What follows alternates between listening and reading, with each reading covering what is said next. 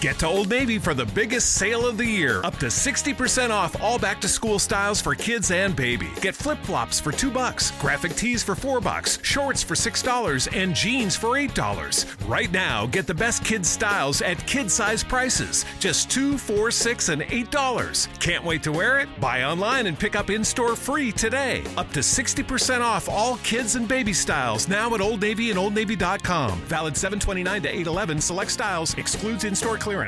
Of all the sounds you'll hear this summer,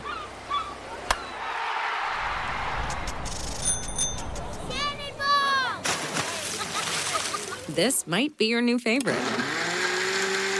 They're blending up the new chocolate chip iced cap at Tim Hortons. Real chocolate chips blended into an iced cap for a sweet summer treat. It's Tim Hortons' frozen take on a cappuccino. And it just might be the best sound of summer. Hurry into Tim Hortons for the new chocolate chip iced cap. Limited time at participating restaurants. Welcome, everyone, to episode 103 of the NBA podcast. I'm Brian Toporek, and today we're going to be talking mostly about the All-Star game and who we think should be starting. We're going to talk about the first round of voting results that came out on Thursday. A bunch of All-Star banner this time. Before we get underway, wanted to remind you that you can follow us on Twitter at the NBA Pod. You can find our Twitter handles in our bio, so give us a follow as well.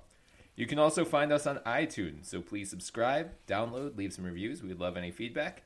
We're being hosted this year on FanRag Sports, so check them out on Twitter at FanRag Sports and for their NBA content at FanRag NBA.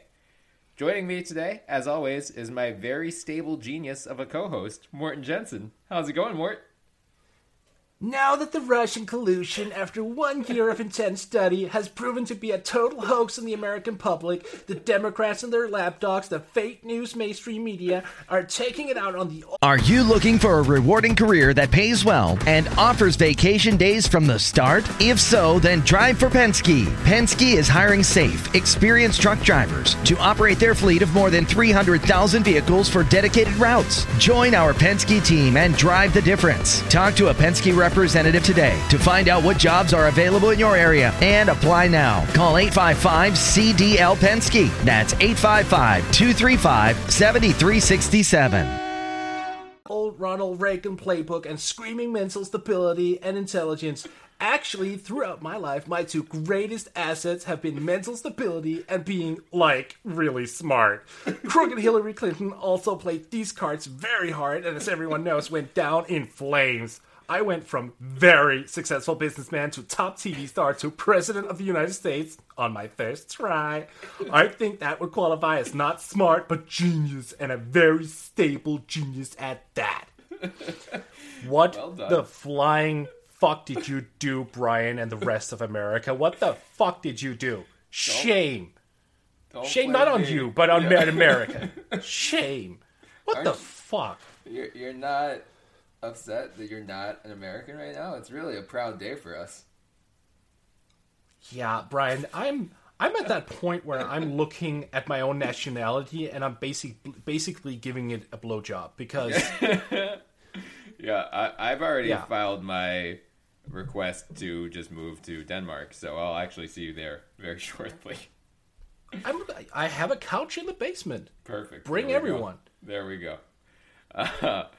On a different note, Mort, the first results of NBA All-Star Voting 2018 came out Thursday, I believe. So we're going to talk about... Yeah, that's almost as dumb as Trump. Yeah, almost.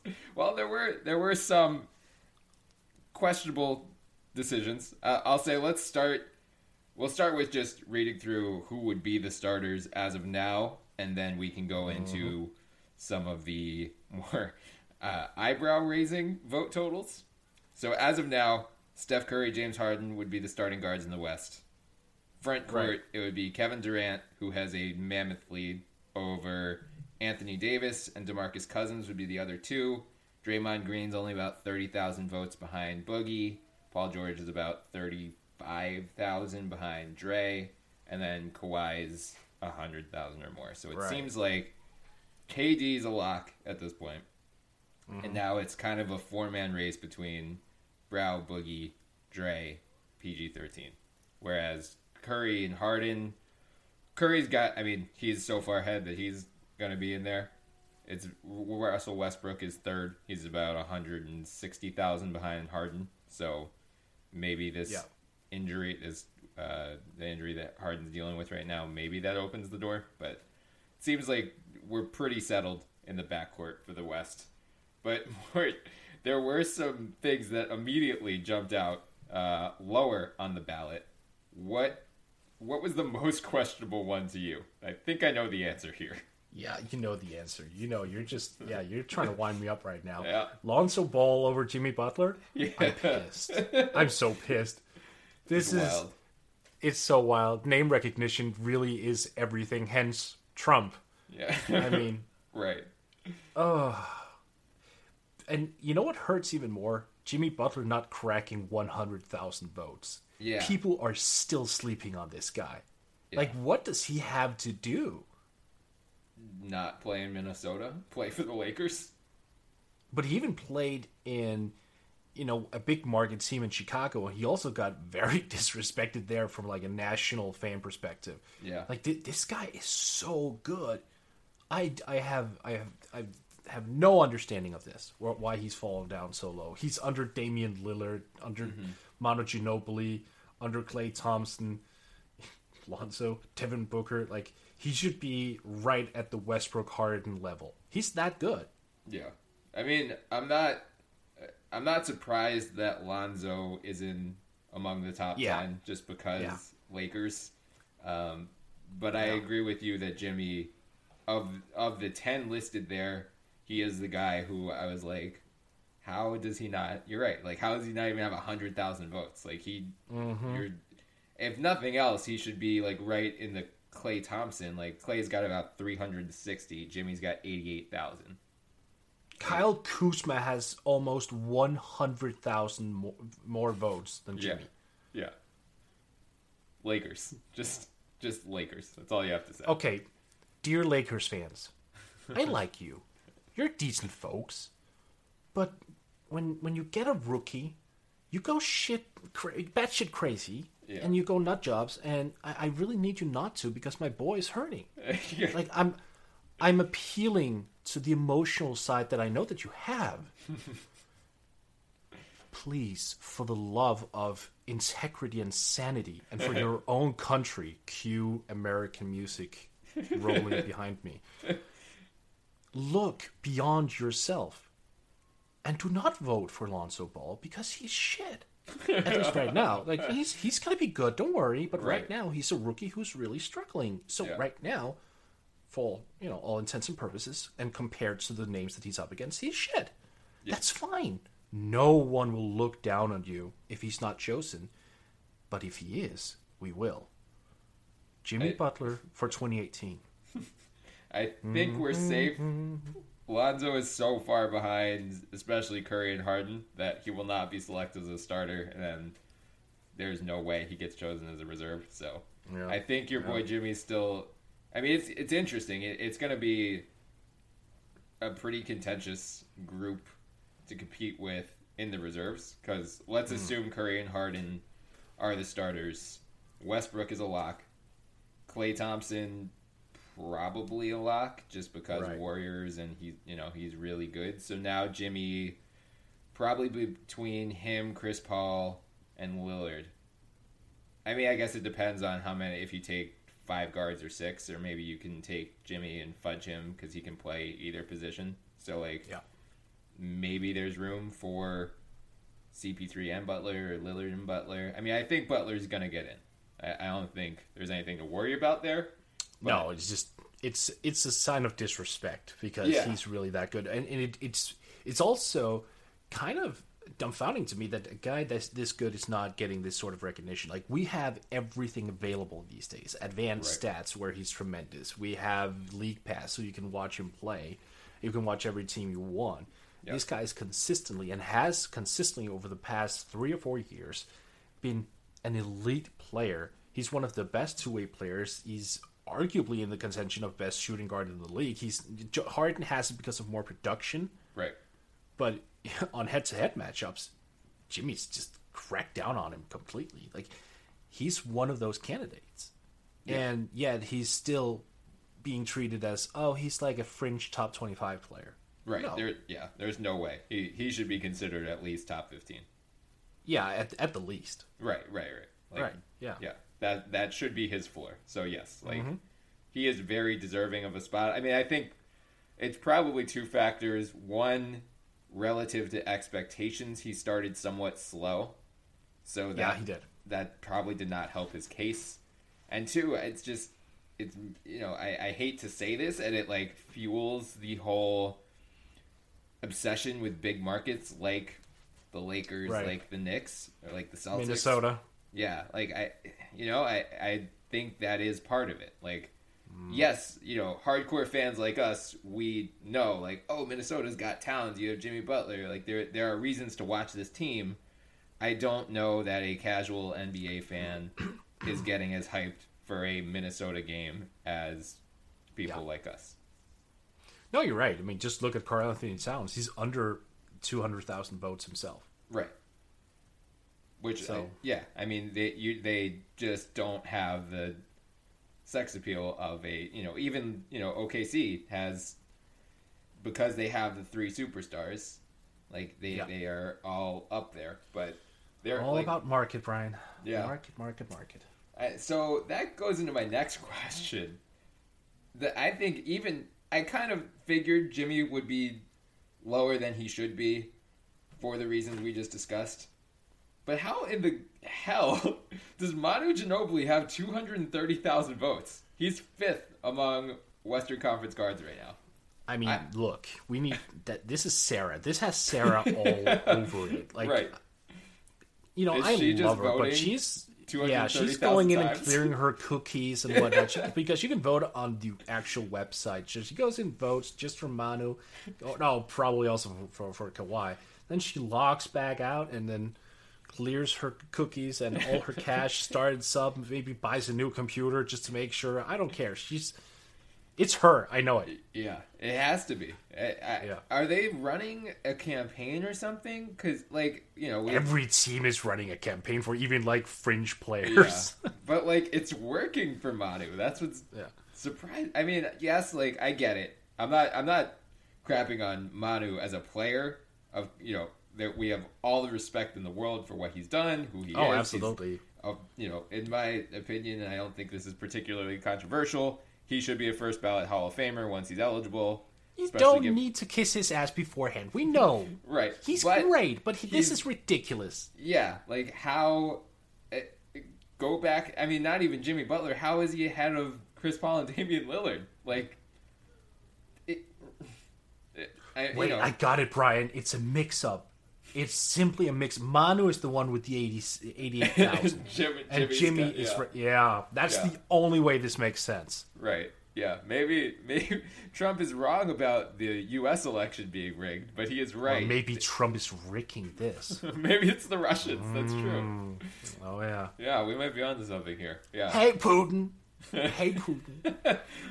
I like this bald guy. He's white. I like him. He's all he like should me. get votes. Yes. He has no hair like me, but he acknowledges it. I'm just trying to. Yeah. We might be onto something here. So, all right, I guess one other question about the guards. Right. Harden's out for a couple weeks, at least. Yeah. Westbrook is 160,000 votes behind him. Usually when these first returns come out, it helps fuel some enthusiasm. You see your favorite guy, where he is relative to the competition, and then start voting for him more. But do you think Westbrook can catch up to Harden, or is Harden's lead too substantial? I think it's Harden's lead, but that's an emotional response for me. Yeah. I think. I mean, anything could happen, but Harden is just producing at a ridiculous level. So I think Westbrook turned it on. He has, but he's not Harden yet. Yeah. I mean, Russ is still doing his same old thing, chasing triple doubles, not picking up on defense, doing that whole shtick. And also, I would love to see that lineup, that starting lineup for the West, Cousins, Davis, Durant, Harden, Curry. Yes, please. Yeah. Yeah, we'll give our picks later on in the episode. Right. But and could we just say right off the bat people are going to be pissed that 2 Pelicans might start, but I'm like okay with it. That sounds fun to me. Like spoiler alert, I would probably not have both of them in there in terms of like who deserves it, but like if we're just like the All-Star Game is supposed to be a fun exhibition, and if we're like just looking for like fun, entertaining basketball, Brown and Boogie would be more fun than Draymond. Yeah, like we're gonna see plenty of Draymond this year, and unless you get points for kicking people in the nuts, Draymond is not gonna be as fun as a. Oh, is that a new event on Saturday? Yeah, maybe that's in the skills challenge.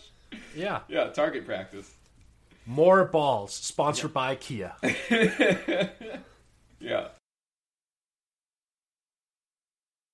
Let's move on to the East now.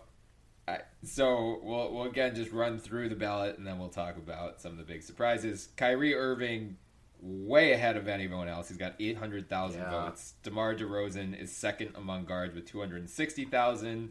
Victor Oladipo is right behind him with 250. Ben Simmons, fourth, 210. John Wall, fifth, with 176. So it's Kyrie, and then it's a mix of... Yeah. We know that one is very up in the air. In the front court, Giannis leads all vote getters with 863,000. He is 7,000 ahead of LeBron James. Both of those guys are locked in. Joel Embiid, third, with 433,000. Kristaps Porzingis, about 75-ish thousand behind him. He's got 360. And then Kevin Love at 222. So it seems like we've got 3 spots basically locked. Kyrie, Giannis, LeBron. Where do you want to start? Front court or guards? Well, I just want to kind of copy-paste my whole Jimmy Butler rant and apply that to John Wall. Okay. But I know, okay, so the numbers speak a lot, right? And John is not scoring 23 points and dishing out 11 assists a game. I know, right. And he's missed a couple of games as well, but for some reason his free throw shooting has gone down 10 percentage points.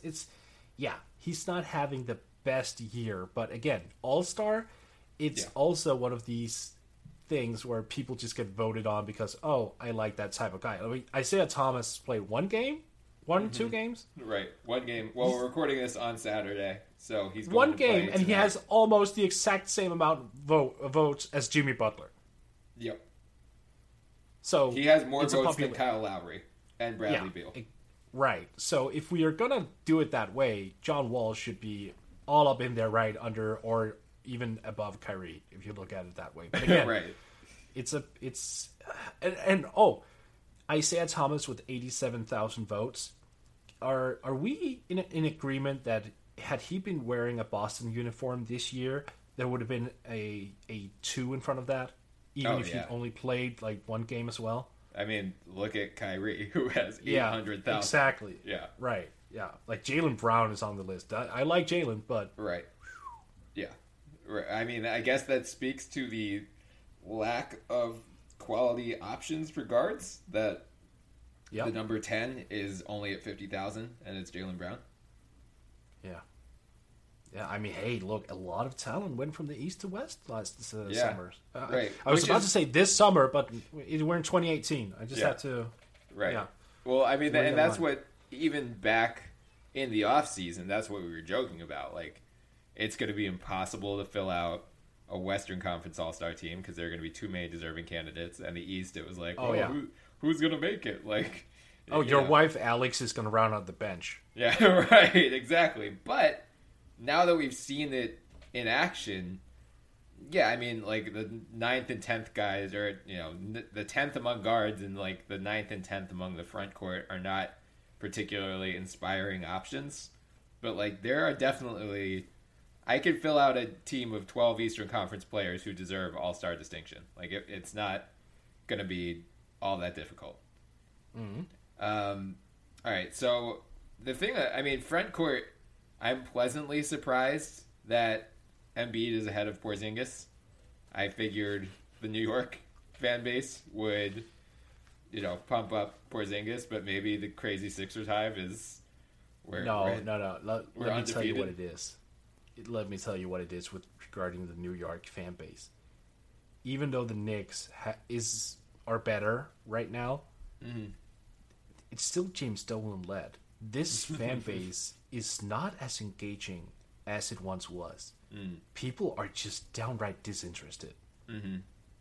This Knicks team, yeah, there's a little bit of buzz because they're doing better, but it's nothing compared to like the Ewing days and whatnot. And they have sucked for so long that guys who are going on the web and searching out for things, they're so old. They've experienced like in their early 20s or stuff like that. They're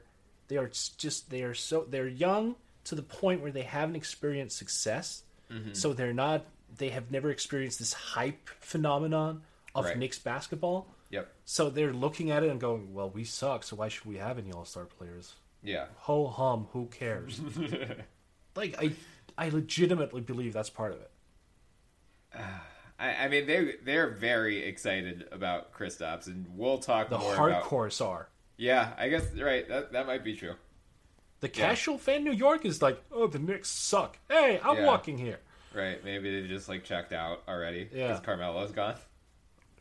Yeah, I don't know what it is. I just think looking over the history, the last, 15-year history of the Knicks, I think you lose a lot of fans Yeah, when you do stuff like that. That makes sense. Frankly, if you mismanage a team that poorly, you should lose a lot of fans. The fact that they still have as many as they do, and the same applies to the Kings, speaks more to the fans and their loyalty than to the franchise. I was in Madison Square Garden when they had Amare, who before he was bad. Okay, and the one season. They had, and they had Carmelo. He was somewhat newly acquired. It was the 11-12 season. Yeah. So Amare was averaging 17 points a game there. He wasn't the 25-point scorer, right? But he was still decent. Yeah. The Bulls were in town. You had prime Derrick Rose. Oh yeah. Prime Joakim Noah, and we got great seats for it. It was a laugh how cheap they were. Really? Because and we were in there, and that place was not filled. And that was a TNT game too. I remember Reggie was there. Oh, well, everyone was there. But they just knew the Bulls were going to win because it was a TNT game. No one had to go. Right. Okay, but outside of that, you're right. But yeah. No, but that just struck me. You had Amare Stoudemire, who at that point did not have the reputation of being a bad player. You had Carmelo. You had Tyson Chandler, who was newly acquired. That was supposed to create a lot of buzz, and people were like, "Oh, hi, I guess there's a game on." Yeah, I think that their soul is gone. It's interesting. I mean, I guess in a sense, we shouldn't be too critical of KP being behind Embiid because he's still, if he was in the Western Conference, he's right there. Oh, he's a beast. He's right there he's ahead of Boogie. He's a couple thousand ahead of Boogie, so he would be a starter in the West just based on these first returns. He's ahead of Draymond, ahead of Paul George, not all that far behind Anthony Davis. But Embiid, he's right there with Westbrook. He's only 5,000 behind Westbrook. He'd be second in the front court in the West. So maybe it's more a testament again to Sixers hype versus a reason to criticize Knicks fans. I think both guys are deserving. Both guys should, knock on wood, be in the game. Hopefully no one gets injured in the next month. So how do we explain Giannis? Is that just people being smart for a change? I don't know. I was, I'm very surprised by that. Because LeBron has just been, he's LeBron. Not only is he still the best player in the world, and not only is he just always a fixture at the top of the front court voting, but he's playing really goddamn well this year. He deserves, again, he's 856,000. He's ahead of every single player in the West right now. He's second, and he's Kyrie. second overall, right? Yeah, it's more a testament to Giannis. Just, it's wild. I really don't. I don't know. Can we put something to bed then? Because a couple of years ago, Bucks fans on Twitter were pissed about Giannis not getting enough votes, and they started arguing that it's because his name was too difficult for people to comprehend, and that was the reason he did not get enough votes. Like, all right, Bucks fans, what's your excuse now? Right. I guess people learned how to use Google, so they could just copy and paste instead of... Like, that was there then, too. Like, his name is not any less difficult to spell now. Right. Can you just do Greek Freak hashtag NBA vote? Does that count? Oh, maybe. I don't know. I don't know the answer to that question. But that's actually a good question, because you know that 60% of people would do that at least. Right. Oh, yeah. Giannis fuck it, Greek Freak. Yeah, the N and the M, you're setting yourself up to fail. I still have to double check myself at times. Like then I have a good way of doing this. If I struggle with a name, right? I spend 15 minutes, just 15 minutes, just typing that name over and over again in a Word document or whatever, until it just becomes like finger muscle memory. Oh yeah, okay. And it works. And during the draft, for him specifically, there were 2 ways of spelling his name, remember? Yes. Yeah. So I got used to the first one. Oh, no. And then the second one came up, and I was like, fuck.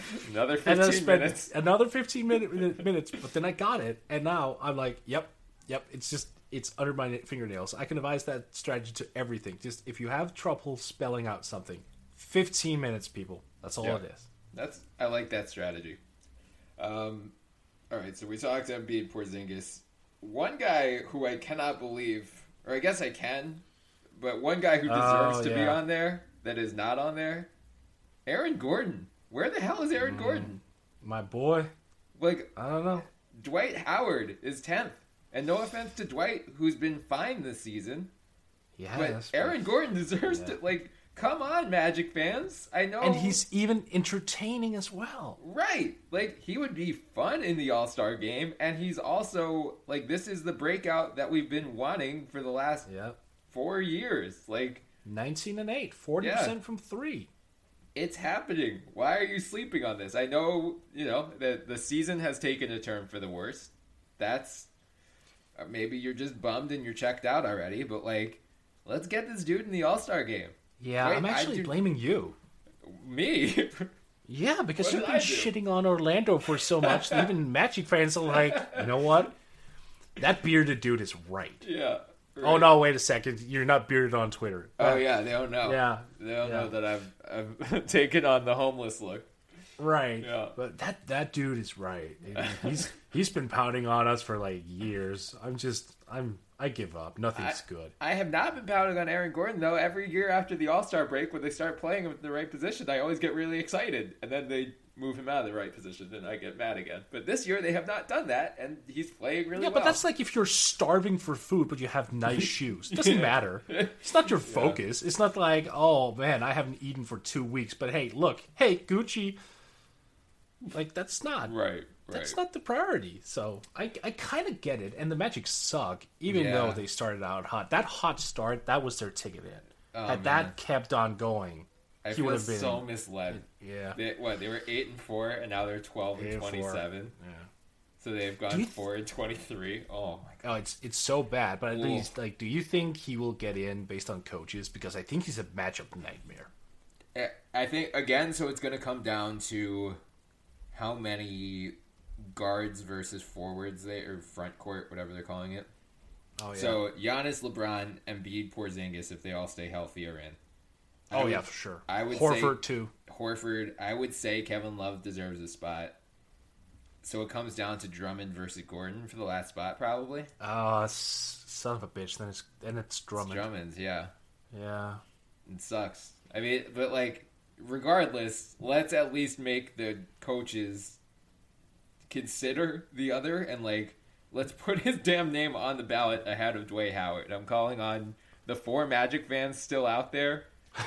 See, it's coming like that. Yeah, right. Maybe I want partial credit on my Aaron Gordon for All-Star pick, though. Yeah, I know. Yeah. You deserve it. He's been playing very well. So I hope come the next returns that we do not see Dwight Howard's name on the list and we see Aaron Gordon, because he at least deserves that recognition over Yeah, but Yeah. Dwight also deserves some recognition Yeah. for actually having a good season. So it's tough. It's Yeah. really tough. Yeah. Maybe Jason Tatum is the guy who should just fall out of the whole equation. Well, that's just Celtics fans being Enes Kanter's Yeah. ninth, and he actually is playing well as well. Like I'm glad he's getting some recognition, even though it's Knicks fans, pumping But their- just for political reasons, Enes Yeah. Kanter deserves all type of respect. That is true. So let's flip to the guards quickly. DeMar DeRozan is, he does not have a comfortable lead over Oladipo. I was actually surprised to see Simmons A listed as a guard, but B fourth. I pleasantly surprised again. Yeah, I was just about to say you should be pleasantly surprised about that one because, you know where I stand on this. Yeah. But it's okay. I mean, I'm glad Victor Oladipo is getting some buzz. Yeah. But I'm also kind of surprised. Like, the guys who usually have a good season under them, whereas in the past they've sort of been fringe all-star guys who haven't really been legitimate considerations, that they suddenly get like a burst. Yeah. That's almost never happens. Right. So it's very good to see that fans are watching League Pass. Apparently, just not Jimmy Butler. But Right. Well, Jimmy's just been consistently good. I guess Oladipo, he's taken such a big leap, especially compared to last year. wow, but Jimmy did too, though. Like he won Most Improved Player. Well, yeah, like Jimmy already took his leap though. Like. Now okay, Yeah. Like, all right. Last year, like compared to this year, Jimmy is just like the same excellent player that he was. So Whereas he's old news. Yeah, right, exactly. Yeah, okay. Whereas No, I get it. Oladipo is like Okay. the fresh, like him, Oladipo, Aaron Gordon's the same thing. Even Drummond, like, I'm surprised Drummond's getting as much attention as he is, frankly, but like he deserves it. Like all of Then those LeBron guys is old news too. Yeah, well, he's LeBron, so he deserves the shout out. I will say, Well, he is Dwayne old Wade- news. Giannis is leading. yeah, that's true. Dwayne Wade being sixth that might be more heinous than Lonzo over Jimmy Butler. I've gotten used to that by Yeah. now. That's just the legacy votes. But and the only thing that comforts me with Wade being sixth is that Manu has more votes. Yeah, I would rather have Manu in the All-Star game than I Yeah. would have D-Wade. oh, maybe it's voters from Argentina who are pumping for Manu. Like maybe it's not just Sarah at her computer. Maybe like Or Sarah went to Argentina you know, and then she just started plotting. I'm gonna be there in about a week and a half, so I'll do some on the ground reporting. Hey Yes. guys, have you been voting for Manu Ginobili? We're trying to figure out where this is coming from. He has a statue down there, by the way. Does he really? Yeah, he has. Oh man, we're gonna add that to the list of things we need to do over there. Yeah. All right. Anything else jump out from the East, or do you want to give our would-be picks for both conferences for the starters? Yeah, let's just go there. Okay. I mean, I wanted to say that DeMar DeRozan is, I actually wanted to attack that a little bit, but then I looked at the East and was like, you know what? I'm actually good. Yeah. I'm actually good with him being second, especially if he started shooting the three. I'm okay. Right. Like, frankly, Yeah. he probably deserves more votes than he has Yeah, received so far. actually, yeah. But it's like under normal years, DeMar is not one of those guys Yeah. I consider to be that highly ranked. But this Right. year, because of the East, it was like, okay, yeah, And sure. This year, like, Okay. if this 3-point shooting, we mentioned it last episode, and it has sustained over, Mm-hmm. the last 4 days, but, like, Yeah. but before that, it had been a Breaking couple news. weeks. So Yeah. it seems, I don't know. It's a super small sample still, but if it really is legitimate and he can continue sustaining that type of 3-point shooting, like if I'm choosing the guards right now, Kyrie, just because Yeah. he's so far ahead, he's gonna get in, and I'm fine with that. He's playing well, he deserves it. But I would take DeRozan over Oladipo. Yeah, I would too. And it's no not an offense to Oladipo. Like, Oladipo deserves a spot. I hope he gets it in as a reserve. I think he will. But, he does. Yeah. Yeah, but I think the knee injury especially has opened the door for DeRozan to kind of, nudge himself ahead. So if Right. it sounds like we're consensus, Irving, DeRozan in the backcourt. Front court, I'm keeping it the same. Giannis, LeBron, Embiid. Yep, me too. And with definitely Kristaps coming in. Yeah. We'll Although discuss. he may be too tired, Brian. Oh, we'll get there in a little bit. Yeah. We'll discuss our reserves probably sometime next week as well. KP deserves a spot. Just, Embiid, I just figured the whole he doesn't play every game bullshit would come back to haunt him like it did in the Rookie of the Year race. But I don't care. Like, the impact he makes when he does play, he just 100% deserves, not only deserves to be an all-star, but deserves a starting spot. And he's only played four fewer games than KP. Yeah. Yeah, he's only missed 9 games. Come on. Right. He has already played more minutes this season than he did across his first 3 seasons combined. So don't go throwing that nonsense, anyone who wants to crap on Embiid's all-star candidacy. Yeah, I'm not going to crap on that. I'm only going to crap on one thing. Big fella should start not shooting weird-ass threes. Yeah, he's been pulling the trigger a little. He's a little eager about that, but I'm a little bit. For everything else he does, he can shoot as many threes as he wants. He's incredible. I would just like to see that, the raw field goal percentage of 49 be closer to 59. Sure. It should, yeah. Yeah. It'll get there in time. He's still feeling himself out a little bit. He is. And I like it. Yeah. I know. It's true. And, I love that. This is going to be a theme for the West, so I should just preface it now. Again, the All-Star Game's supposed to be fun. We're not trying to stage. I know, the NBA came up with this new format to, make it a little more competitive. It's still not going to be a competitive playoff caliber game. It's still fun. And no offense to KP, but, who's going to be more fun than Joel Embiid, who is going to talk shit to everyone on the court? He's perfect for the All-Star Game. He is the epitome of All-Star Weekend. I want him in everything. I want him in the skills challenge. Let's get him. He can't do the rookie sophomore game anymore. Oh, so. Hey, wait a sec. Just Brian, your bone. Oh yeah. Okay. Let's go to the West before we go too far off the rails. All right. Do you agree, Curry and Harden? There's no. You wouldn't bump either for Westbrook. No, the way that it is right now is how I prefer it. So yeah, and then front court too. KD is locked. The starting lineup. That's if that was locked in today, I'd be good. I would go with that. Yeah, Draymond. I mean, he deserves a spot, but if we're going on the fun angle, I want Boogie Brow, KD. Draymond's gonna get in as a reserve, so that's fine. But I'm with you. If for once, the top of the ballot is actually fine. There's not a weird pick among them. It's just lower on the list. Usually, I probably would have preferred Kawhi Leonard instead of Durant, just because, or no, not Durant, Davis, of course. So simply because I prefer that type of game. I haven't watched the All-Star Game in 2 years in a row now. Yeah. I mean, I don't care about the All-Star Game. That's not. But the thing is, there's these contractual things involved, which I really think we need to reevaluate that. Because if the game is supposed to be like this, hey, hoopla, fun thing, then we should lose that aspect of it. And then we should do a little bit like the NFL. I have what they have, the All-Pro game, I want to say. I'm not... The Pro Bowl. The Pro Bowl? Yeah. Yeah, okay. So when you have... Then you should have, 2 separate things.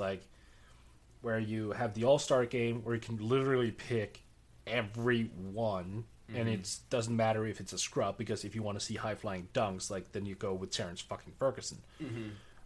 And then for this game, after the season, you pick some sort of lineups out of the 3 All-NBA teams. Yeah. You do something out of that. The NFL has something similar where they have like the Pro Bowl and then an All-Pro team, much like the NBA does. But Okay. I don't. Yeah, there probably are some contract incentives. There are definitely some if you're an All-Pro. I'm not sure in the NFL if they're like you can get bonuses for being a Pro Bowler, but part of that is also so many guys turn down a spot in the Pro Bowl that like it ends up being terrible players, especially quarterbacks. It's like Andy Dalton from the Bengals. And you might not get that reference, but our American listeners will know Andy Dalton is terrible, and he often ends up in the Pro Bowl just because like you can't play if you're in the Super Bowl, and then a lot of the quarterbacks in the playoffs are like, that. "No, I'm I tired." get it. Yeah. Yeah. So, yeah, what you're referring to with like the whole Supermax, like it's only if you're a starter, I think. So, like Anthony Davis actually got screwed out of the exactly. Supermax. It's outside. It's out of your control. That's Yeah. what I don't like about it. It's a popularity contest again, right? Yeah. So let's say a Jimmy Butler, for example, had some contractual things that if he made X amount of starts or whatever, like, and his popularity is just not big enough. Yeah. Like, he's worth that type of coin, but then he won't get it because fans are not always best equipped to look at the best guys. They're doing what you were saying. They're looking at guys who are entertaining.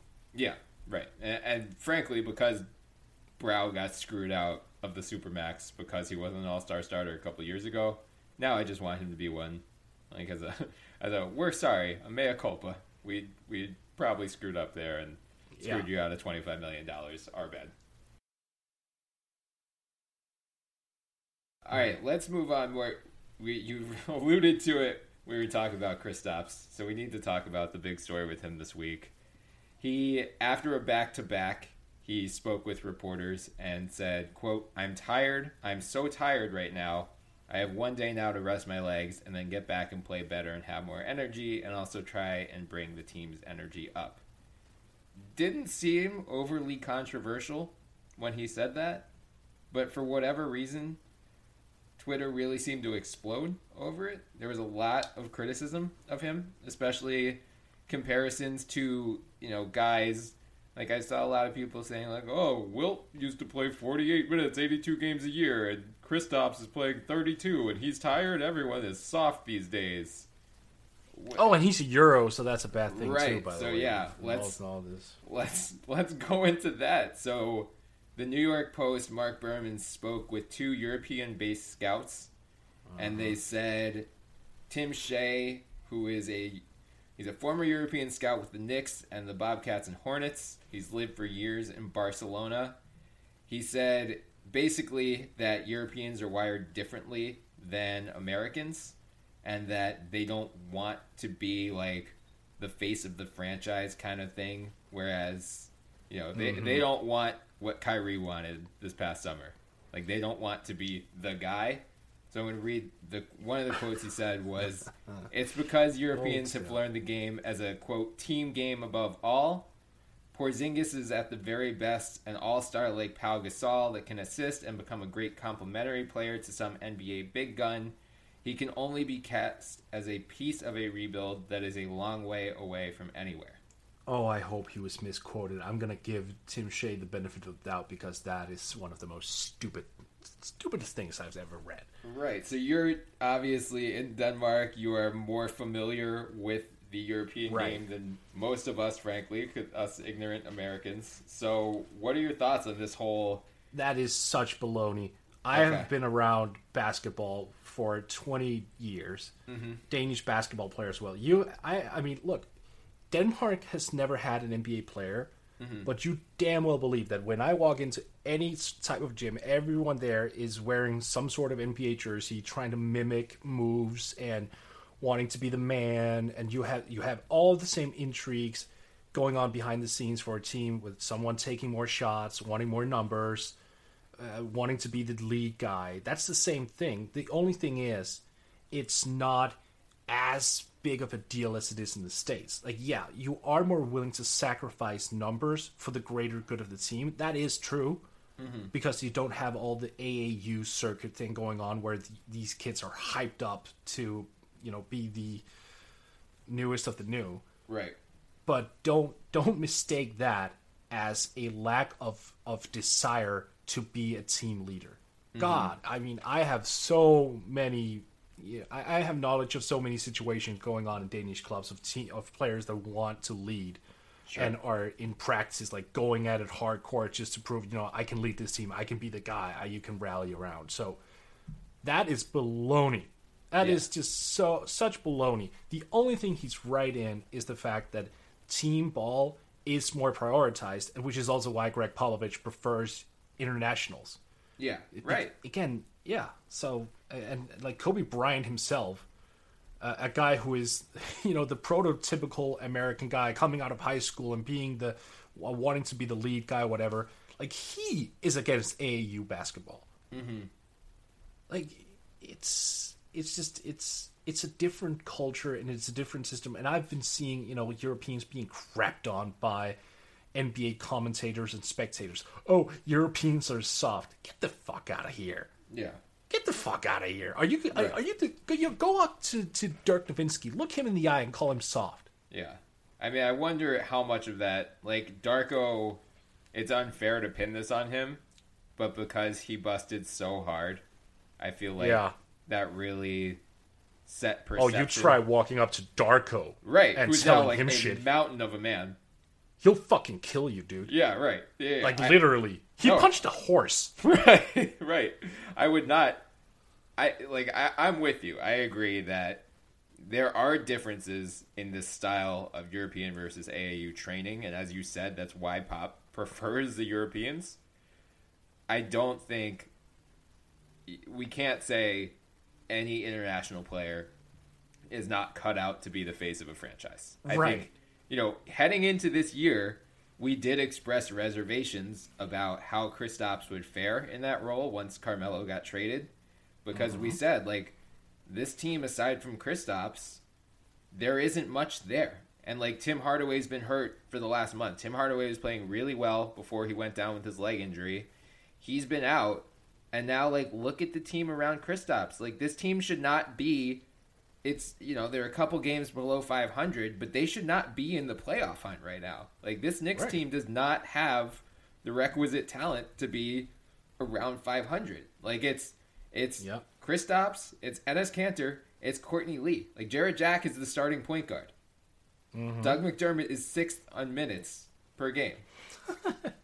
Michael Beasley is playing a legitimate role for this team. Mm.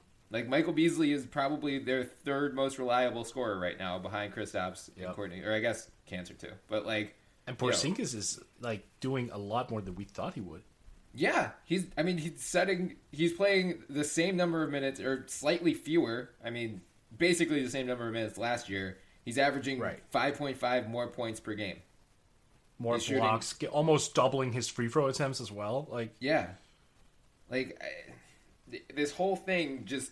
It feels like, I mean, I guess these scouts are European-based and have, they have experience in the game. But if it was Keyword, European-based. Yeah, based. Right. It just feels like an American exceptionalism thing where we're just trying to shit on Kristaps because he's not from America. But, like, I mean... You do tend to do that. Sorry, but you really do. Like, when the same thing happened to Dirk, I'm old. I remember when Dirk broke out, okay? Yeah. That's how old I am. Mm-hmm. And I remember when Manu Ginobili came onto the scene, and I was on Real GM message boards back then. Mm-hmm. And, it was all about the expiry date of those guys. Like, oh yeah, they're good now, but when these Americans realize that they can be pushed around, it's game over. Right. Okay, so let's count rings. Yeah, right, exactly. Even the perception of Dirk before he won in 2011, I feel like was not necessarily like this, but it was, can you win with Dirk Nowitzki as your best player? Or is he more of a complimentary guy? But that could be said for a number of Americans as well. That could be said for Kyrie Irving. Right. Because that's being said about Kyrie Irving. It is. Right, exactly. Yeah, like there aren't that many players, American or international, who like you could build a franchise around single-handedly. There are very few guys. Also, Hakeem Olajuwon. Right, right. Like, right. why are we not talking about Hakeem? Yeah, or I mean, if we're going pure international, like, sorry for the homer pick, but Embiid. Like, you're telling me Joel Embiid does not have the mentality to be a franchise player? Or, like, take he was over games? born. He was born to that. Yeah. Is it just because Kristaps is white, too? Like, is Embiid and Hakeem, are they...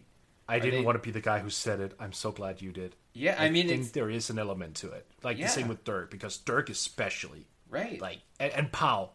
Yeah. Powell is like... And that... The thing with Powell is... He was never like a strong defensive player, and I think people looked at that and went, "Oh, so he's afraid to bang around." Right. Or Dude was one of the soft. best post players. Yeah, Yeah. like he was one of the best post players you would find back in the day when that was like relevant. Right. And, like, That guy's incredible footwork would kill rebounder. people. Right, Like, and I mean- passer and like everything. Oh, right. When Powell had his first season of really showing he could pass, I think he averaged like 4.2 assists or something. Going back to the whole message board thing. Yeah. Oh, he's passing because he doesn't have the confidence to shoot a whole lot. Or he doesn't want to, like, bang in the post. Yeah, like Yeah. he's avoiding contact. Right. You know who else avoided contact for a long stretch? Vince Carter after he got injured. Yeah. Like he was terrified of contact for a long while. Vince Carter, he's American, right? Right. It feels... This whole conversation feels gross because it just seems like it's based on stereotypes more than, like, there are plenty of black American players who do not have the mentality of being a franchise player and who are not capable of carrying a franchise by themselves. There are plenty of white European players who can do that. Are we going to have the same conversation about Luka Doncic in a couple of years? Oh, yeah. Oh, we absolutely are. And I'll go one step further. I have a theory about this because when this all started exploding, you know, the whole, oh, he's a bum, he's soft, whatever. It started in the mid, double zeros in 2004 where, oh, yeah, that's right. The U.S. team did not win the Olympics in basketball. Right. So it could have. I think there is some sort of thing going on there where fans at that point in time were not as informed as today. So they were emotionally speaking, like out of anger. Right. That oh, these guys, they're just soft. They're just shooting threes, and what they really were saying was, "God damn it, we got beat." Right. I think there is a level to that. Like, yeah. But I want the narrative to change because when we talk about a guy like, hey, your boy, Allen Iverson, all heart, right? The emotional, narrative comes out. All heart, 6 foot something, yada, yada, yada. Look at what this guy the does. Best player in the NBA. Right, exactly. Oh, European players don't have heart? Right. Yeah. Like, that narrative's never driven on a European player. Like, are you going to tell me that Dirk Nowitzki in 2011 going up against LeBron James, Dwayne Wade, and Chris Bosh in their effing prime, and winning and beating them handedly, did not dig in and show heart? Yeah. Fuck you, whoever is trying to make that argument. Right. So, like, going back to Kristaps, I don't disagree that I'm not convinced he is capable of carrying a franchise by himself. But again, the number of players that are, I can count on one hand, I think.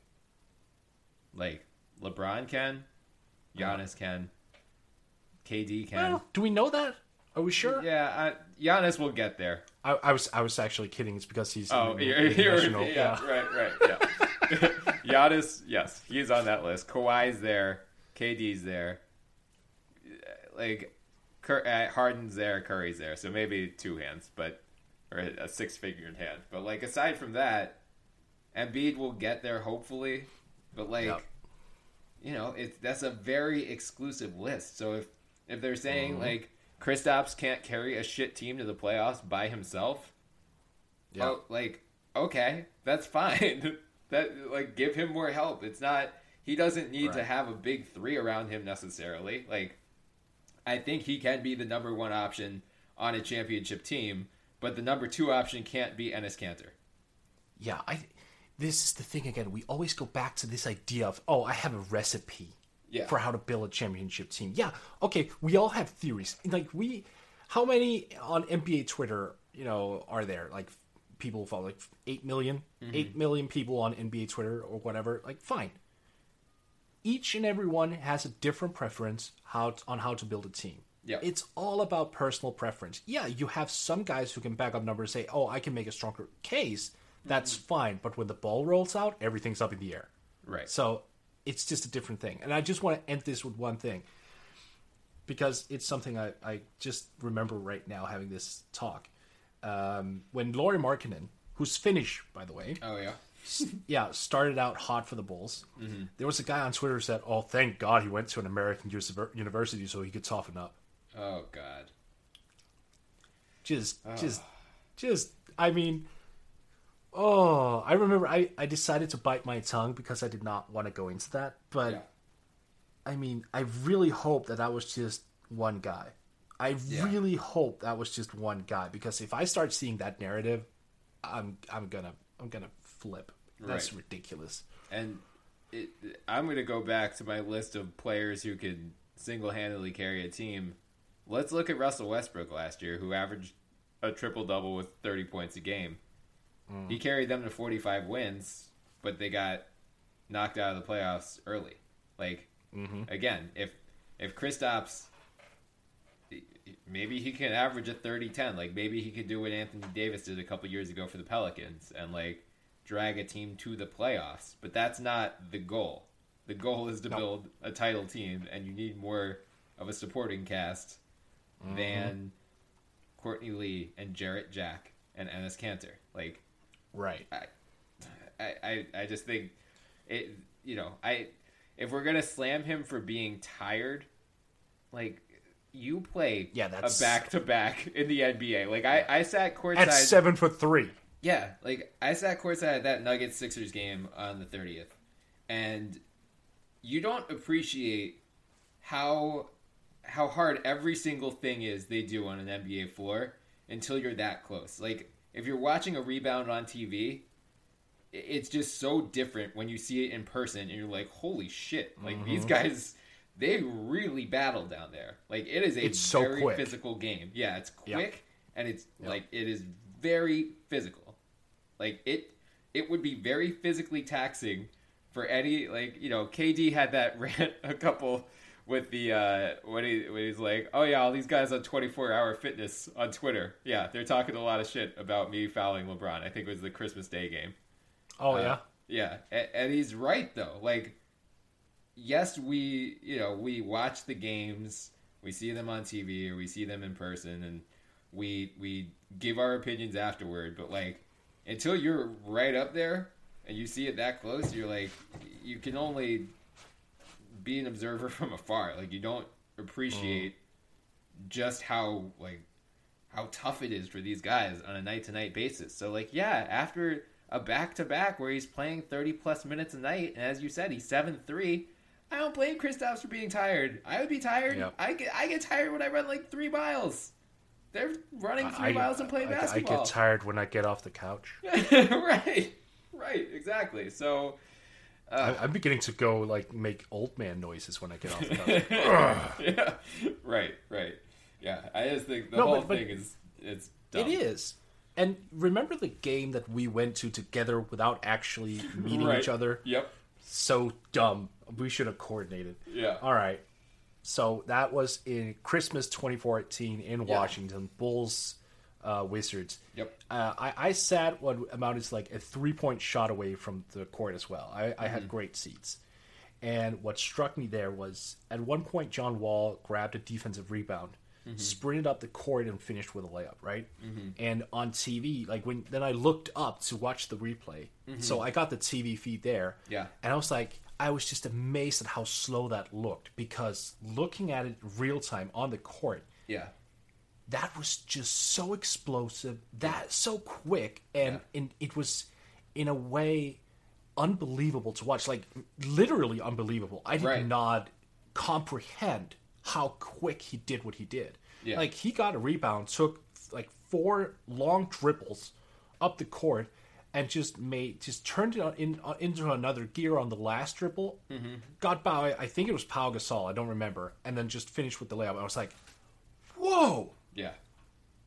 that's insane! Like yeah. the speed, like that's ridiculous. Right. Yeah.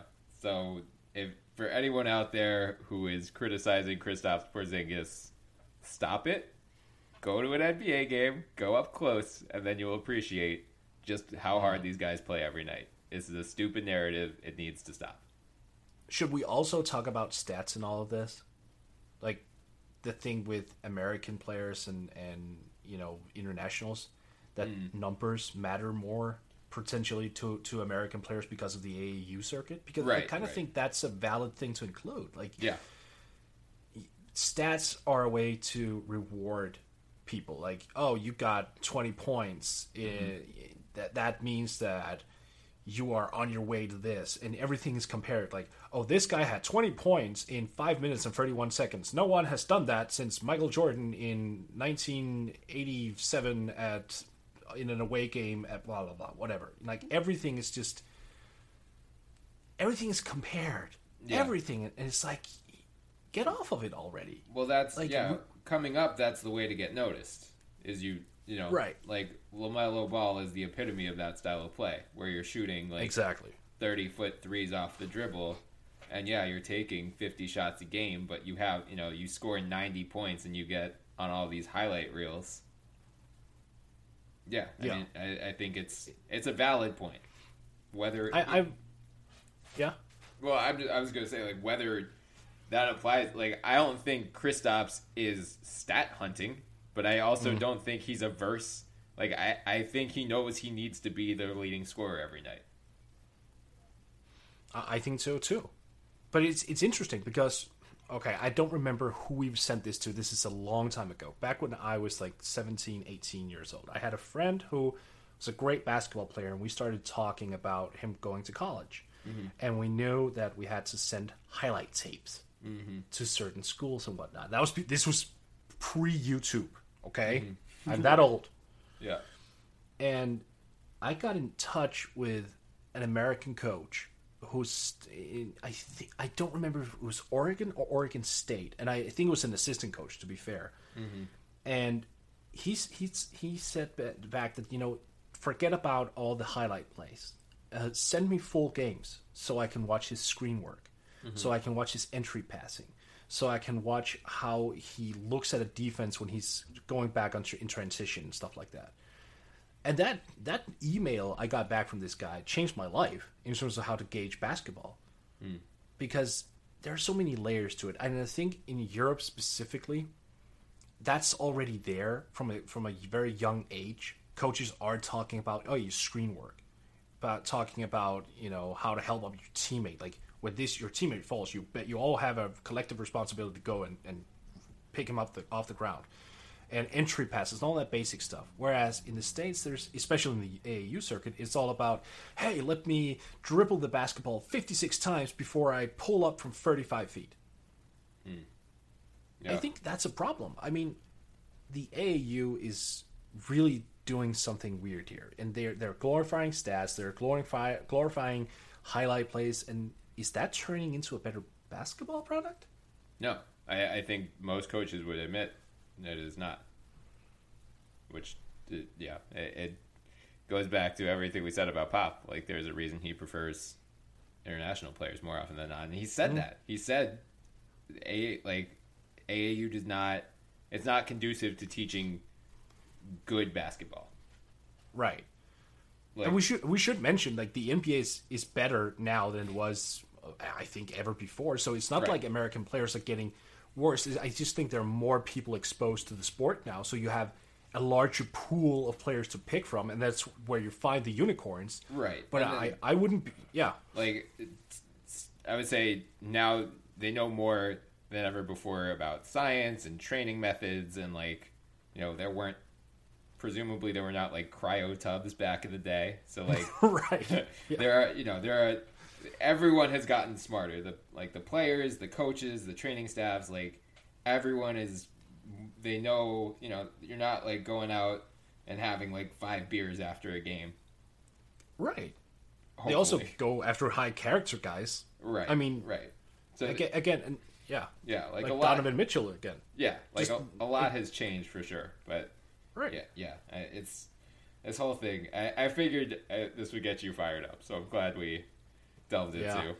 We should get a draft guy on at some point to talk about this because I think it's fascinating. Yeah, and it'll be an interesting conversation again, especially with Doncic looking like, if not the number one pick, at least one of the top 2 or 3. Yeah. I'm going to look forward to that. He's going to struggle on defense initially, and we're going to see a whole lot of Hot takes. softness. Yeah. Softness. Before we do our crushes, let's talk about Kemba Walker briefly. Let's do that. Tim Bontemps of the Washington Post wrote a pretty convincing column, I would argue, on Friday, just saying the headline is, "With the luxury tax looming, the Charlotte Hornets should trade Kemba Walker." And his point was basically the Hornets are in cap hell.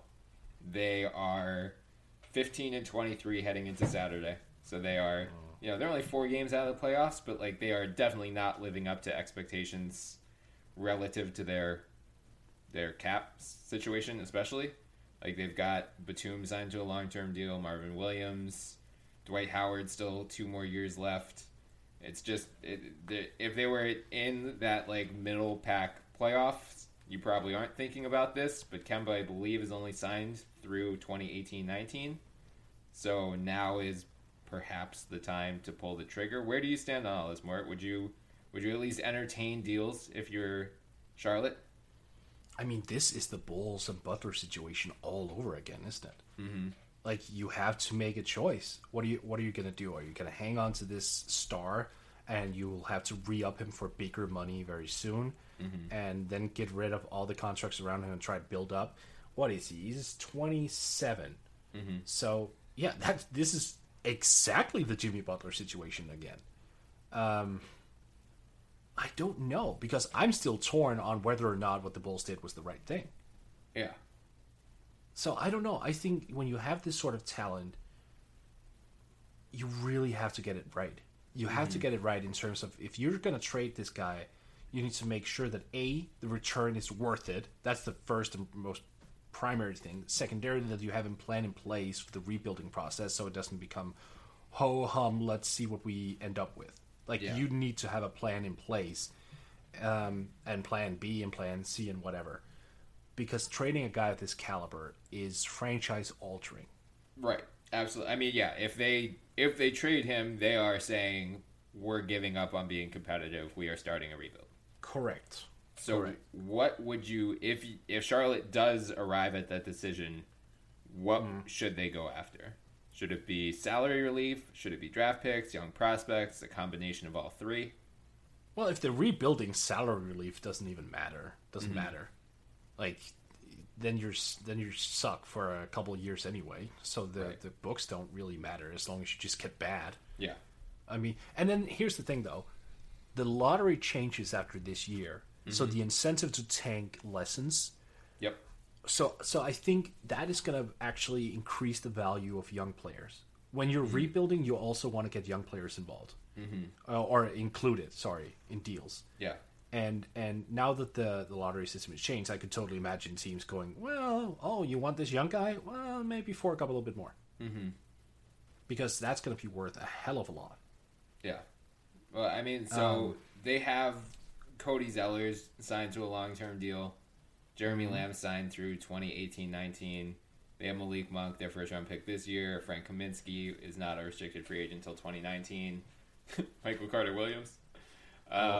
Yeah, but they have a lot of big salaries clogging their books, at least until through the 2018-19 season. They have Howard signed through then. Batum is signed through 2019-20 with a $27 million player option in 2020-2021, which he is, at this rate, you got to assume he's going to pick that up because he's probably not getting, he is. Yeah, he's probably not getting that on the open market. Same deal with Marvin Williams, signed through 2018-19, player option of $15 million in 2019-2020. MKG also signed through 2018-19 at $13 million flat, $13 million player option 2019-2020. So even if they trade Kemba, they're basically in cap hell regardless. So Right. So part of me thinks you at least want to get off of. You're probably not getting off of Batum's contract, but maybe you can get out of Marvin Williams. Yeah, but you don't have to. Here's the thing. Yeah. If you're rebuilding, you have to allocate certain years to rebuild. Right. And that kind of aligns perfectly because then in the 2021, 2022, that's when you're a free agency player. That's when you have money and hopefully you have 3 additional young guys who are worth it. Yeah. You'll have Malik Monk who's broken onto the scene. I mean, again, a lot can happen until 2021. Yeah. But that's what it takes. A couple of years where you gather a lot of young talent, you wait out those long deals, you live with it, and then you just kind of go back into it, just with a revamped roster and who's younger and with more money. Like Nicholas Batum, he's not gonna single-handedly win you a whole lot of ball games. Right. I mean, look, if Nicholas Batum with Kemba Walker is, 18 and 23? 15 and 23. I mean, Batum's been... He had that elbow injury earlier in the year, That's and true. he's definitely still affected by it. Yeah, it just he's doesn't played seem, 24 games. Yeah, it seems like he's not... We're not going to get the Nicholas Batum of old this year. Like, this is who he is this year, because he's... I don't think he's going to be fully healthy all year. No, but he's going to be 30 next time. So Right. he's only going to get worse as well. I mean, he's going to get older. And with no Kemba, like when you're asking Batum to take on more of a scoring load, Yeah. Oh, no, that's not going to play winning basketball. So Yeah. that's fine. I mean, the books don't really matter when you're rebuilding. The only case you can make for having cap space while you're rebuilding is the luxury of saying, oh, we can take on bad deals for assets. That's the thing. But, I mean, I don't know. In this case, they're just so clogged up that if they trade, I suppose they could, if they traded Kemba, say, instead of getting a young guy back, we'll settle for a pick, like a first round pick. If you also take Nicholas Batum and then you send us back something expiring within 2 years. Right. So Bontemps came up with 2 proposed deals. I want to run them by you quickly. Yeah. Walker and Marvin Williams to the New York Knicks for Frankie Smokes, Joakim Noah, and the Knicks 2018 first round pick. I mean, that's the kind of deal right there. Yeah. Is that enough? No. Yeah, It's Kemba Walker, right, but I mean, don't think so either. I wouldn't do that deal if I was Charlotte. No, I wouldn't either. But it's that type of deal, you could argue, right? Yeah, I think that's the type. Right, like you're gonna get. You should prioritize the young player in the pick, obviously, but then also you can take back a bad deal. You could take back a Noah deal, as you said, if it's gonna juice the value of the other things you're getting in return. Right. How about he also suggested to the Pacers Walker Williams for Darren Collison, Al Jefferson, TJ Leaf, and Indiana's 2018 first round pick. Because Jefferson has a non-guaranteed salary for next season. I would, at the very least, include Sabonis. Yeah, that's not not for attractive me to me. Yeah. No, it's not. Right. I would want like a good young player. Phoenix might be a spot where you could get something interesting because they have the Miami picks from the Goran Dragic trade. Yeah. They don't have a point guard of the future right now. No offense to Tyler Ulis or Isaiah Kanan. They have those picks. They have, Marquise Chris has been hit or miss. He's starting to come on as of late, but maybe you can get them to part ways with either him or Dragan Bender. If you could do that, plus Phoenix probably is not giving up its own pick, but maybe you can get one of the Miami picks from them. I don't know who else. I mean, maybe they give up on Josh Jackson already because TJ Warren's playing so well. That's the type of team I'm targeting, a team with a bunch of young players and picks that needs a point guard. Oh, I have something here for you. Hit me. It's so typical that it might happen, actually. Because we know that Cleveland is always going to get some type of all-star every season, right? Sure. So Iman Shumpert, the Brooklyn Nets pick, and Ante Cisic, and maybe a future pick for Kemba.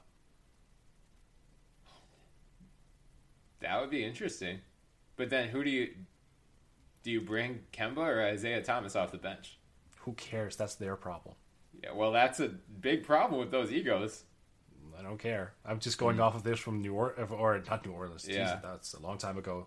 Charlotte's I mean, hell, you could do that in July. You know, if Charlotte doesn't pull the trigger now, do that in July once you see what happens with LeBron and Isaiah Thomas. Like, if both of those guys leave, we'll see where the Brooklyn pick falls, so there's less risk in, like... Yeah, but if they leave, they're going to hang on to that damn pick, though. Probably, yeah. Because I guess Kemba would be an expiring at that point. You're not going to give him But, like, this is so enticing for Cleveland. Yeah. Because that allows them to play so small and so quick, they might actually be able to match up with the Golden State Warriors. Yeah, that would be... I mean, we've talked about this with point guard trades in the past. It's hard to find one that works because so many teams have point guards who they're either grooming to be their future or they like already... Kemba, Isaiah, Derrick Rose. Yeah, right. Like, that would be... That, I mean, maybe the Magic, too, I guess. That could be an interesting one if you're not sold on Elfrid Payton.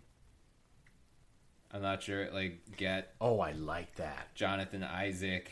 No, let's stick with that one. Jonathan Isaac in the pick? Yeah. And then you could take back a bad deal if they want to get off of Fournier or something. I don't know why. It's not a bad deal. I know. I don't know why they would, but... Bismack Biyombo is.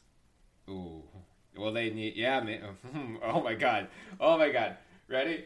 Kemba and Dwight Howard for Biyombo, Isaac, and the pick. So Dwight goes back to Orlando, and Biyombo goes back to Charlotte. Yeah, let's do it. Perfect. Yep. We solved... There we go. Solved an NBA problem, just for hilarity's sake. Yeah, it'll be interesting to see. I'm not... If I'm Charlotte, I'm definitely not opposed to trading Kemba. I think it's worth exploring in the next few weeks. I just want to interject with something here, because remember last summer when I said, oh, the Bulls should not have traded Jimmy Butler because they probably could have had Paul George. Mm-hmm. They probably could have traded for him. Mm-hmm.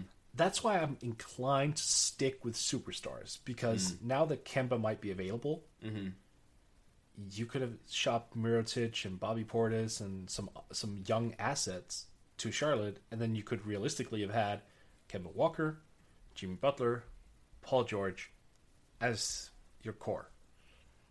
Yeah, that's true. That is very true. I just did it on the trade machine. Yeah. If you throw Terrence Ross in there, that deal is cap legal for what it's worth. Oh, it is? Yeah. Nice. With you have to include Terrence Ross, but Terrence Ross, Biyombo, Jonathan Isaac for Dwight Howard and Kemba is cap legal, which is hilarious. We should do that. We should do that because we have the power for that. Yeah. Oh, man. All right, let's move into our crush of the week, or of the past few days, I should say. Guys, you already stole mine, Brian. Well, I mentioned him. I was afraid. I'm giving him to you because I'm a generous guy. So you give a very deserved shout out to Lou Williams, who is maybe an all-star. If he's not, he's at least the sixth man of the year, as we'll talk about in the next week or so. And not just a sixth man of the year candidate. He's straight in. Yeah, unless what happens last year, like Eric Gordon was the clear front runner for sixth man of the year, and then Lou Williams got traded to the same team as him, and then it kind of got muddy.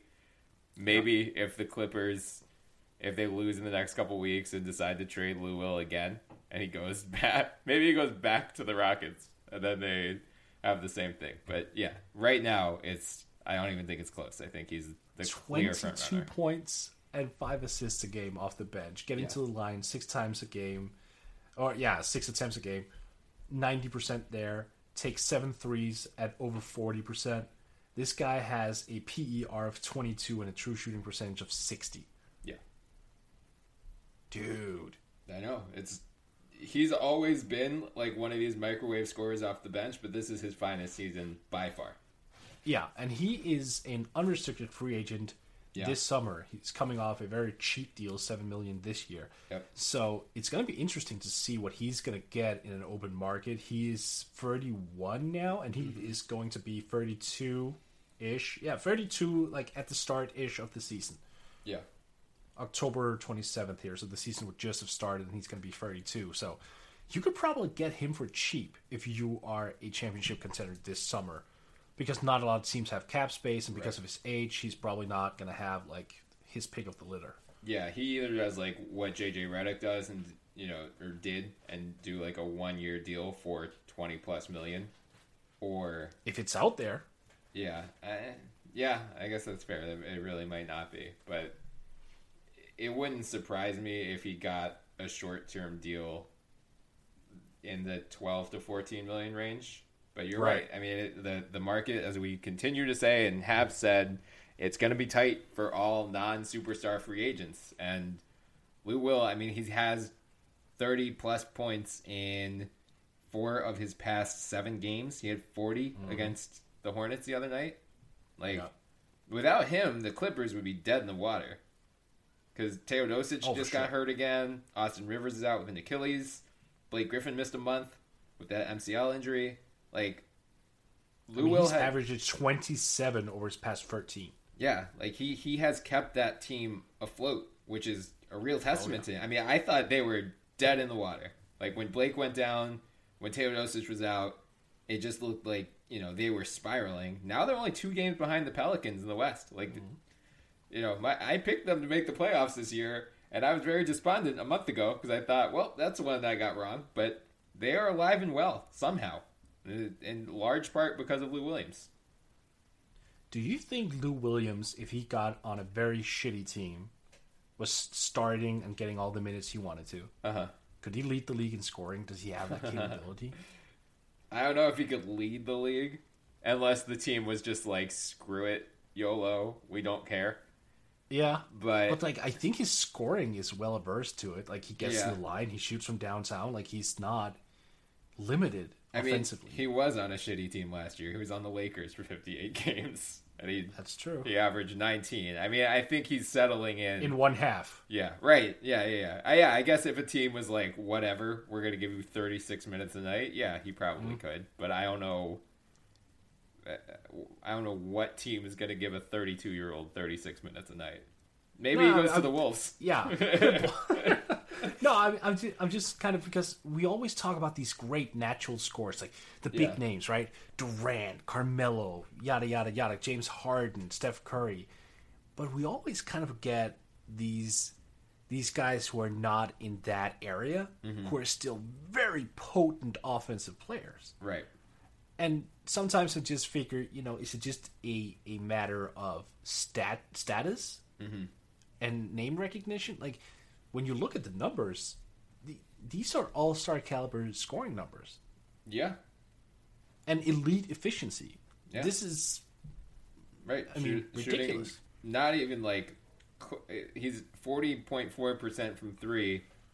Right. Was his I think the next closest was 2012-13, 36.7% when he was with the Hawks. And how many people at 6? Right. And how many people at 6'1" has a true shooting percentage of 60? Yeah, he's great. I mean, with that kind of usage. He was a Sixer for a long time, so I have a very soft spot for Sweet Lou. I would love to see him back in a Sixers uniform at some point. But yeah, I'm glad. Redick replacement. Yeah, if possible. I wouldn't, Colangelo loves his veterans. It wouldn't surprise me. And he's a veteran you wouldn't mind. Like, he can easily fill the JJ Redick void. Well, I don't mind Redick either. I love Redick. So. Oh, no. I'm just saying he probably goes somewhere where he can get, like, a shot at a ring. Right. Hey. So, maybe he could get next year. You won't be able to get a shot at the ring next year. Come on. I know.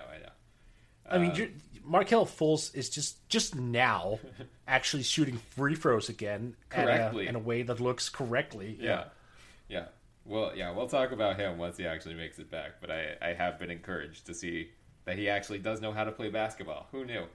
Apparently not basketball Twitter for the last couple months. All right, my crush of the week. I'm going with Kelly Olynyk, who has been playing lights out since moving into the Miami Heat starting lineup in early December. He's started 15 games since then, averaging almost 30 minutes a night, 12 points, 7 rebounds, 3 assists, 1.5 threes, 1.5 steals, basically. I mean, Whiteside got hurt for a lot of that, but Whiteside's back now, and Olynyk's still playing well. Like, I believe Whiteside did not play much, if at all, definitely not in overtime, but toward the end of the fourth quarter in the Heat's overtime win over the Knicks on Friday night, in large part because Olynyk has been playing so well. So, he was... a lot of the contracts that the Heat handed out this summer raised some eyebrows just because it seemed like they were locking into a mediocre team, and the jury is still out on that one, but you could argue it's probably the case. But still, right now, they're fifth in the East. They're only a game and a half behind the Wizards, the fourth place Wizards. Yep. Like, they are starting to put it together, and Dion Waiters is hobbled by this ankle injury. Kelly Olynyk is a big reason why they're putting this thing together. Like, he had 32 points against the Celtics on December 20th in a 1-point win. Kenny Olynyk being a big reason for something positive is not something I expected here ever. Did you not see what was it, Celtics Wizards Game 7 last year? He was the hero. That earned him $30 million right there. That's true. Yeah, but it's a deserved shout out to Kelly Olynyk for putting together probably the finest stretch of his career. I don't think that's an exaggeration. No, it is. It is. And he's also, started rebounding again, which is probably a good thing if you're a big man. Right. 3 double-digit rebounding outings in his last 5 games, which is very impressive, especially when you're playing on a team with Hassan Whiteside. He's not breaking people's arms. Yeah, upgrade all around. Good job. All right, Mort, that's going to do it for this episode of the NBA Podcast. Thanks, everyone, for joining us. Please check us out on Twitter at the NBA Pod. Give us a follow there. You can also find our Twitter handles in our bio, so give us a follow as well. You can also find us on iTunes, so please subscribe, download, leave some reviews. We'd love any feedback. And we're being hosted this year on FanRag Sports, so check them out on Twitter at FanRag Sports and for their NBA content at FanRag NBA. I'm Brian Toporek, and until next time, I was joined by Morten Jensen. Have a good one, Mort. You too, Brian. I'm looking forward to talking to you again as a very stable genius. My stable genius co-host and I will be discussing, I believe, the next episode. Barring anything catastrophic, we will talk awards races at the midway point of the 2017-18 season. So get pumped for that. Just as long as he's white, then I'm good. We're going to get into a very contentious Ben Simmons versus Donovan Mitchell debate. So get pumped, everyone. Oh, we are. Oh, we so are. You're going down, you bearded bastard. Yeah, prepare for war, Mort. All right, later, man. Talk to you later. Hi, it's Jamie, Progressive's #1, #2 employee. Leave a message at the... Hey, Jamie, it's me, Jamie. This is your daily pep talk.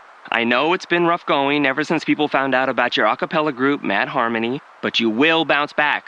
I mean, you're the guy always helping people find coverage options with the Name Your Price tool. It should be you giving me the pep talk. Now get out there, hit that high note, and take Mad Harmony all the way to nationals this year! Sorry, it's pitchy. Progressive Casualty Insurance Company and Affiliates. Price and coverage match limited by state law. Let's say you just bought a house. Bad news is, you're one step closer to becoming your parents.